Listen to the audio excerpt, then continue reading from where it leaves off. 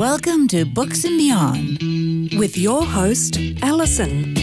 Join us for half an hour of information, entertainment, reading recommendations, and beyond. Brought to you by Auckland Libraries. I know this girl, and she works in a library. Nau mai, haere mai, kia ora, and welcome to our special Books and Beyond Pride Edition. This is your host, Alison, and I'm delighted to be joined in the studio today by two very special guests. So firstly, I have Lil O'Brien, who's the author of Not That I'd Kiss a Girl, a Kiwi girl's tale of coming out and coming of age, published in 2020. It's certainly been one of my favourite reads over the last 12 months. And then we also have Tanya Johnson with us today. Now, Tanya's a tech guru, organiser of the Women in Tech New Zealand group, and avid reader who, and now fun fact about Tanya is that she only read queer books in the year of 2020. So I was thinking, well, firstly, what I'm going to say is kia ora to both of you. Hi. Hi. And then I was thinking, Tanya, you could almost write a book about reading only queer books in 2020. You could, although I'll leave that to Lil, I think. Yeah, maybe Lil could write it. Yeah. So look, you've probably guessed, today we're going to be talking about our favourite queer reads, both recent reads and all-time reads. So really excited about today. Now, the first category that we'd been looking at, I love this title of our category. It's called Books to Rip Your Insides Out. So, gee, there's a few of them around, aren't there? Now, one of the first ones that we were thinking about is the book Stone Butch Blues by Lesley Feinberg. So that's a powerful read, isn't it? What do you reckon? Yeah, I just remember reading it and feeling like it was like one of those queer books that everyone should read, and not just queer people should read, but it kind of touches on a really important point in history in a particular time when, you know, people were being pulled out of bars and beaten up and abused and stuff for their sexuality. That's not why to read it. That's partly why it's a difficult read, but it's also super beautifully written. It's fun fact for me is that I loved the book so much after I read it that I went on a years-long mission to try and find my own copy in print, because there was the author Lesley Feinberg fell out with their publisher, and so it went out of print, and so it's really hard to get your hands on a copy. And I searched all over the world whenever I was travelling, only to eventually find it at my local bookstore, secondhand bookstore, when I got back to New Zealand. Oh. Yeah. Wow, that's really interesting. Yeah, because I know that it's really difficult to get hold of a copy of it, isn't it? Now, Lesley Feinberg did some sort of legal manoeuvre, I guess, so that you can actually print or download a PDF version of it now. Yes, that's right. Yeah, it's wonderful, and that means it's accessible and will be around forever, hopefully. I'm still looking for a copy, but I was glad that Lil got it. It's set in the 1950s, and I like that it was focused on queer people who weren't actually able to pass as straight, even if they wanted to. And one of the things that I found most interesting about that period was that there were actually laws and things like the ratio of women's clothing that you needed to be wearing as a woman to not be arrested when they did these raids on gay bars. It was really fascinating. Yeah, and was there parts in the book where they'd get raided in the gay bar, and so then some of the butch women would borrow clothes from the drag queens? Yeah, and that absolutely. Sort of they kind of swap pieces of clothing so that they would be meeting the right ratio for the gender that they were supposed to be. It's awful, isn't it? Yeah. And there's some of it is really hard reading, isn't it? But so important. That kind of brings me to a quote that I took out of the book that was lovely about gender, which is, "Gender is the poetry each of us makes out of the language we are taught." I think that's a great way to look at the fluidity of gender. Yeah. Wow, what a trailblazer. It's an amazing one, isn't it? So now then another one that we'd been talking about was the Seven Husbands of Evelyn Hugo. So now I've got to admit here that I haven't read it, but it does look good. I mean, anything with kind of where you think you go into the book thinking that it's going to be all about a straight woman and too many husbands, and then you get hit with some queer content, is a good read by me. And also, I'm not really a big historical fiction fan, but I just found this like super compelling and a great protagonist that you were rooting for. Tanya, you read it more recently, so you probably remember more detail. Yeah, it was kind of very twisty and turny, a little bit of a kind of a thriller embedded in there, because you're never quite sure why she chooses the journalist she chooses to write her memoir, and that only becomes clear at the end, which was really, really good. So just to be clear, Evelyn, who is the main protagonist, is an ageing Hollywood movie icon, and it tells she's telling the story of her life to a biographer. Sounds great. And I imagine there's sort of scandal, glamour, but as you say, twists and turns. Yes, and a good amount of kind of smashing of the patriarchy and going against prescribed roles for women in there as well. Oh, I can't wait to read that, actually. Now, and then we were talking about the one called Hood too. And to my shame, I haven't read this either, so I'm learning a lot. But the Irish sort of stuff really does appeal to me. I mean, yeah, the Irish do know how to rip your insides out, for sure. They sure do, don't they? Yeah. This is one of my favourites, and it was so incredibly relatable. It is about a woman whose partner dies, but the problem is that they were in the closet. And so how do you deal with widowhood when you're actually not out? And it was interesting because her partner who died was pretty unlikable as well. So you're dealing with grief, but you're also not really that sad about her being lost, and it's about families and how we make them up. It was especially good because it involves a fat character, and they don't actually labour the point. But yeah, it's nice to see that. Not everyone is always pretty and perfect in these books. And it was really written, when you read it, you know that it's not written for the male gaze. It has some fairly descriptive sex scenes, which we don't often get in queer books, and just beautifully, beautifully written. It sounds fantastic. So that's another one on my list. And now, this is the one where I was almost going to embarrass myself by saying I was reading the prequel, but I'm not. Thanks for correcting me, Lil. But My Lesbian Experience of Loneliness. Yes, this is one of my favourites from the last year.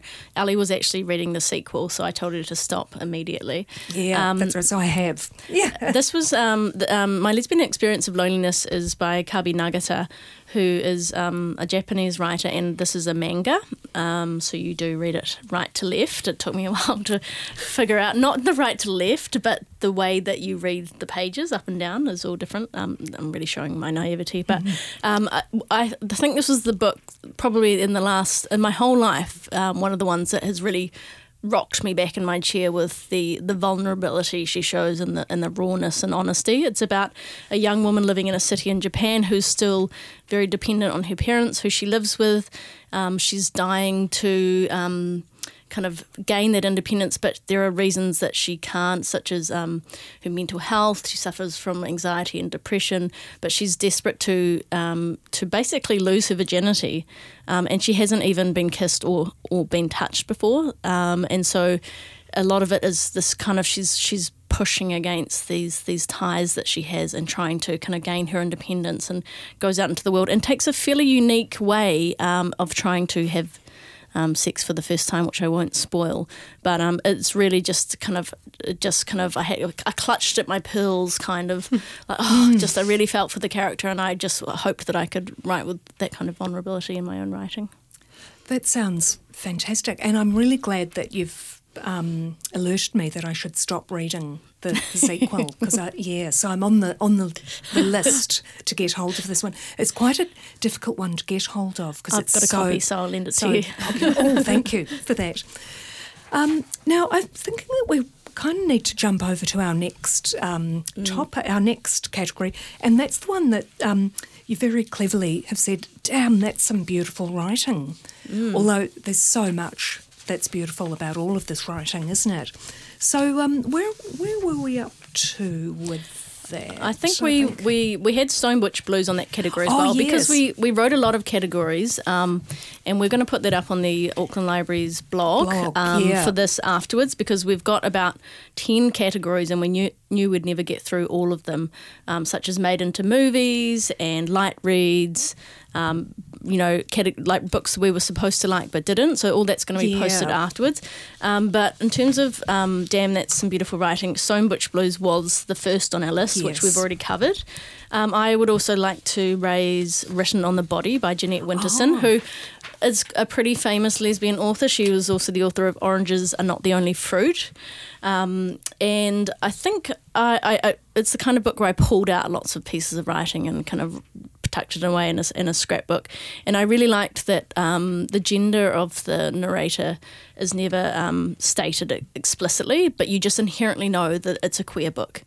It's just super queer. It's about love. It's very romantic, very beautifully written. It's kind of like one of those books where you're like, God, this book is gay. Just like, it's so gay. The way that just like, it's all about, the phrase, I love you, and why is it that the most unoriginal thing we can say to one another is still the thing we long to hear.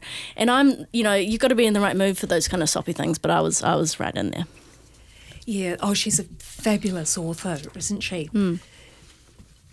And, now, were we going to jump to This Is How You Lose the Time War, which sort of fits into two categories a bit, doesn't it? It does, but we can chat about it. Yes, because it's from what I know of it, it's so beautifully written. Yeah, I think it's technically sci-fi, yes. but it's unlike anything I've ever read before. It's very abstract, it's lyrical. It took me a little while to actually work out what was happening, but it's basically love letters between two warring factions, or two warriors on warring factions. Someone described it as Killing Eve, but with time-travelling pen pals, and I think that's absolutely perfect. Yes. It is absolutely gorgeous, very romantic, lesbian sci-fi. Yeah, because was saying earlier, I struggle a bit to read sci-fi, and I feel that's a weakness in my writing. And so normally I wouldn't have picked up this book, but I happened to read a few extracts from it, and it absolutely blew me away. The writer, it's just so beautiful, isn't it? Yeah, it's like a mix of poetry and narrative. It's just unbelievably beautiful. Yeah. I think if you get a kind of a third of a way in and it's not hooking you, then maybe it's not for you. But it blew me away. Suspicion that it will hook people, and I love the whole secret notes kind of thing. Yeah, there's something quite old school about that as well. There was one note where she had written a love letter, but she had written it in the rings of a tree, which meant that love letter had to have been written over 100 years, and that just the romanticism of it really captured me. Yeah, no, it's a good one, isn't it? I love that. Yeah. Do you think it's not everyone's cup of tea? I read it because Tanya told me to, and I kind of hated it the whole way through. But it is beautiful writing. There was just something jarring for me, but I kind of like the antagonism that they had and the way they loved each other. Yeah. Oh, good on you. No, that's really interesting to have that opinion. Now, speaking of tea, like I said, cup of tea, we've got the fabulous Michelle T. I mean, I don't think you can talk about queer writers without talking about Michelle T, who, she was a working class feminist queer writer. She wrote Valencia and Rose of No Man's Land, which were great reads. And my particular favourite of hers was How to Grow Up, a memoir. Yeah, she does lots of cool stuff. She founded Sister Spit and she worked with the City Lights publisher, and she just kind of like been right in there in the queer community for many years. And she's, talks about motherhood a lot as well. I did get her latest release, which was called Against Memoir, Complaints, Confessions and Criticisms. And it's a collection of her essays from over the years. And I didn't like it as much. I was a little bit bored, but I did love all her other pieces. I'd seen a few years ago, I saw Sister Spit live, and it was fabulous. Yeah, really something. Yeah, sort of a real radical experience. Absolutely loved them. I guess we could wander back to a classic, really, and to Audre Lorde, Zami, A New Spelling of My Name. Now, that is a beautiful, beautiful piece of writing, isn't it? Yeah. It's, it's kind of, there's a lot of intersectional feminism, and she's written all kinds of things, not just books. It's about being, black and being gay and being poor, and there's just there's kind of too much to say about her. But this particular book is kind of about her childhood and her coming of age, and it has one of my favourite poems. Hey there, you with the stars in your eyes, love never made a fool of you. Which might tell you that I'm a little bit more of a cynic towards when it comes to romance than Tanya with her love letters in the rings of the tree. Yeah, and I wonder, she sort of did intersectionality before it was done. She was ahead of her time in many ways. Before white woman got on board. Yeah, absolutely. So much of the book kind of featured that intersectionality and how things were different for her because she was not only queer but also black. Yes, and had so many struggles, really, didn't she? Yeah, really, it's a must read. Absolutely. I feel in the canon. Yeah. Oh, now we were going to talk a little bit about the Argonauts. Which is good because we talked about motherhood a little bit. Yeah. I read this kind of on the subway when I was living in New York, on every subway ride, because it's not necessarily a book that you can read from cover to cover. Like, it does challenge you, or it certainly challenged me. It's kind of a strange mix of memoir with a little bit of kind of theory. It kind of crosses genres, but I immediately went out and bought a copy to send to my friend who was a new mother, a queer mother, and but Tanya.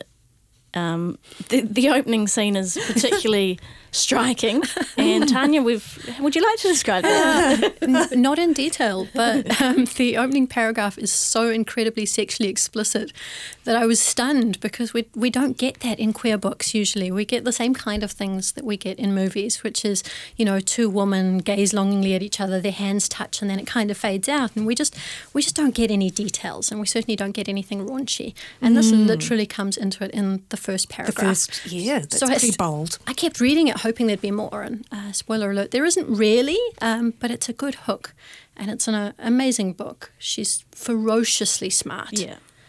You feel kind of simultaneously dumb and smart while reading it. Dumb because you have to think so hard to understand it, and smart because you're like, I'm reading this. It's weird. And enjoying it. When a woman becomes a mother, often that kind of becomes the focus and the forefront, and you forget that she's a person with other interests and dreams and goals and things. And Maggie Nelson just absolutely does not do that. She is unbelievably smart, still interested in all of the things, and being a mother is just one part of her. And there's a lot of talk about gender, because her partner is, I can't remember, non-binary, or I'm not sure, but there's a lot of talk about gender and how, and the influence on different kind of gender expressions onto motherhood, and how you make, how you have a child and things like that. Sounds amazing, and so that's a must read as well. So we'll get that up there on our book lists. Now, I'm kind of wondering if we could jump over to sci-fi and fantasy. And as I was saying before, this is a challenging area for me, to my detriment, or, I need to push myself, so I need to do some learnings, plural here. So, Tanya, and you're the sci-fi queen, really, aren't you? It's kind of my favourite genre, sci-fi, fantasy, anything dystopian. And it's an interesting one to include in queer categories, because sometimes sci-fi crosses different species, for example. And one of my favourite books is The Murderbot Diaries, and it focuses on a bot who has no gender and is kind of baffled about the idea of gender and why humans are so hung up on it, which is super, super interesting. Really love reading books like that, and I pop it in as queer because it covers things like non-binary folks, which is really great. Murderbot is about this bot that watches tons of TV, thousands of hours of TV, and kind of starts becoming a little bit more thinking and feeling, and it's really interesting. I think it's a little odd that all of the protagonists I most closely associate with are bots. It's a little. Yes. I wonder, is that because of your tech career do you think? Possibly. It's because she's a psychopath. Rude. Yeah, I think sometimes humans are a little hard to understand and to puzzle out, and I can really relate to that. Watching what people are doing and how they're interacting and being a little baffled by it all. I'm the person that spends a lot of time staring at my shoes at social events, so you know. Another one that I've just finished, I actually peeled through all 3 books in 3 days, was The Long Way to a Small Angry Planet. It's the Wayfarers series, and it's a little bit of a space opera, which is a hard kind of area of sci-fi to get into sometimes, but it's so easy to read. My favourite characters were a kind of mid-70s lesbian couple who've been married for 50 years and they've got a pile of kids and grandkids, and it's all just treated as completely normal. We're that far in the future where relationships between people of different genders, people of the same gender, and people of different species is just totally normal. So that's pretty awesome. And I looked up the author afterwards, and it looks like she is queer, so that's probably why she writes queer so well. Yeah, and that's wouldn't that be a great place to be in the world, that none of this was anything out of the ordinary? Yeah, absolutely. Looking forward to it, because it still very much is out of the ordinary. Yeah, that's right. Yeah. I think if you're going to create a fantasy world or a fictional world, sometimes it annoys me that they have to put some of the same prejudices in there. It's like, yes, we know that, people were probably still homophobic or women were getting raped back then, but why not just take it out? Why not just give us a break? Let us have a good read. And have a sort of not just a regular adventure or something. Because there is always that kill your gays trope, really, isn't there? Ali, that's a whole other podcast. We need to do yes. Don't even get me started. Okay, yes. Moving on. Let's move on. So what was the next one? Did you read? Or you've read? Well, I've read so many, but talking about that whole killing your gays trope and the fact that this is often centred as a challenge in these books. Unfortunately, my other 2 ones here is the Trader Baru Cormorant, which is hard sci-fi, so that it is a rules-based universe, and she comes from a place where she actually has 2 fathers, and she moves to a different place on this world after her world is conquered. And she kind of starts working against the system from the inside, or at least that's what we hope she's doing, because they've only written 1 book, and she's quite an interesting protagonist. She's not always good. She does some very, very bad things. And so in my head, I'm kind of hoping that that's because she's working against the system from the inside, but I suppose we will see. And are we expecting a sequel? Yes, for that? We definitely are. Good. I would love to see a sequel for that. I was really interested to see that the author is a man, because this is one of the most complex female characters I've read in quite a long time. Yeah, and the sequel's long overdue. I think we should start nagging the author, maybe. Yeah. Oh, good. We'll start a petition or something for that. Yeah. And then you've got a queendom. Yes, we do. We have a queendom, and it's a queendom without an heir. So that's a little bit problematic when the queen at the centre of it is queer. It's not that easy to produce an heir in this kind of environment. The only way I could think perhaps you do it in this day and age, your heir would be your corgi, I guess. I think we should suggest that. Perhaps we should, yes. Yeah, and I'm not sure if there's a sequel to this one yet, but it is a massive lesbian romance. I'm glad I read it on Kindle, because I suspect that the book itself is large enough to kill you if you try and read it while you're in bed. What book is this, Tanya? It is called The Priory of the Orange Tree. And it is about a queen who basically falls in love with her handmaiden, and it is very much not an accepted thing in their society, particularly because her one job in life is to produce an heir, which is a little bit sad. It's problematic, isn't it? Yeah, and this is a little bit kind of fantasy as well. It's full of dragons and all sorts of things, and lots of very strong female characters. Wow, that sounds really good. Yeah. So look, what we think we might do, let's jump over to our next category, and we were looking at sex ed. Yeah, we did. We did also look at a category like sex scenes, but then we thought it would just be too hard to negotiate on the radio. Yes. So we thought we'd talk about a category that's really important and is hopefully exploding with more and more books. Tanya, as a parent, has got the most insight on this, although she did read recently, lend me one of the books on this list called Girl Sex 101. Considering we're dating, I did consider taking it as an insult, but I decided to swallow my pride. It is a fantastic kind of how-to book about sex, but it's kind of all kinds of things from like STIs and toys, and it's got a kind of a narrative running through it as well, and it's informative for all kinds of people of all genders.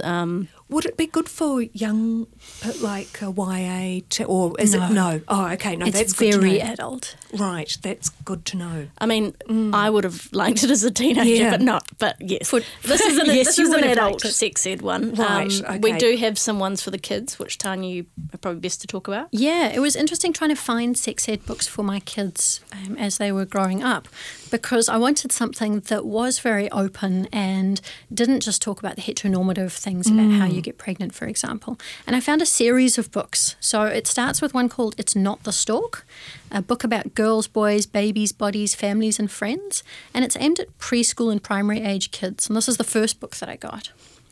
My kid ended up educating another much older kid, unfortunately, at one point about how babies were actually made, which was embarrassing.